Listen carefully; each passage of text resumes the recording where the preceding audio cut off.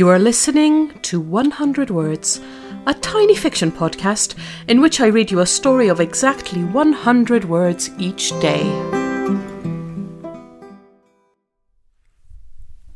Season 2, Episode 150. Accurate.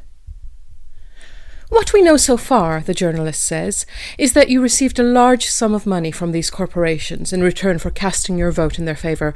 Would you say that's an accurate description of events? The politician squirms in the studio chair. Sweat drips down the back of his expensive shirt collar. Well, you see, I would like to remind the public that my voting record shows great support for crime reduction and education. The journalist rolls her eyes. She's been here before. I am asking you a simple question. Is it an accurate description of events?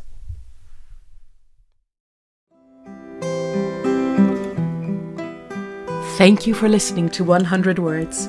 This podcast is written and produced by Marilisa Valtazano. If you enjoyed today's story, why not share it with a friend? Don't forget to tune in tomorrow for another 100 Words. Goodbye.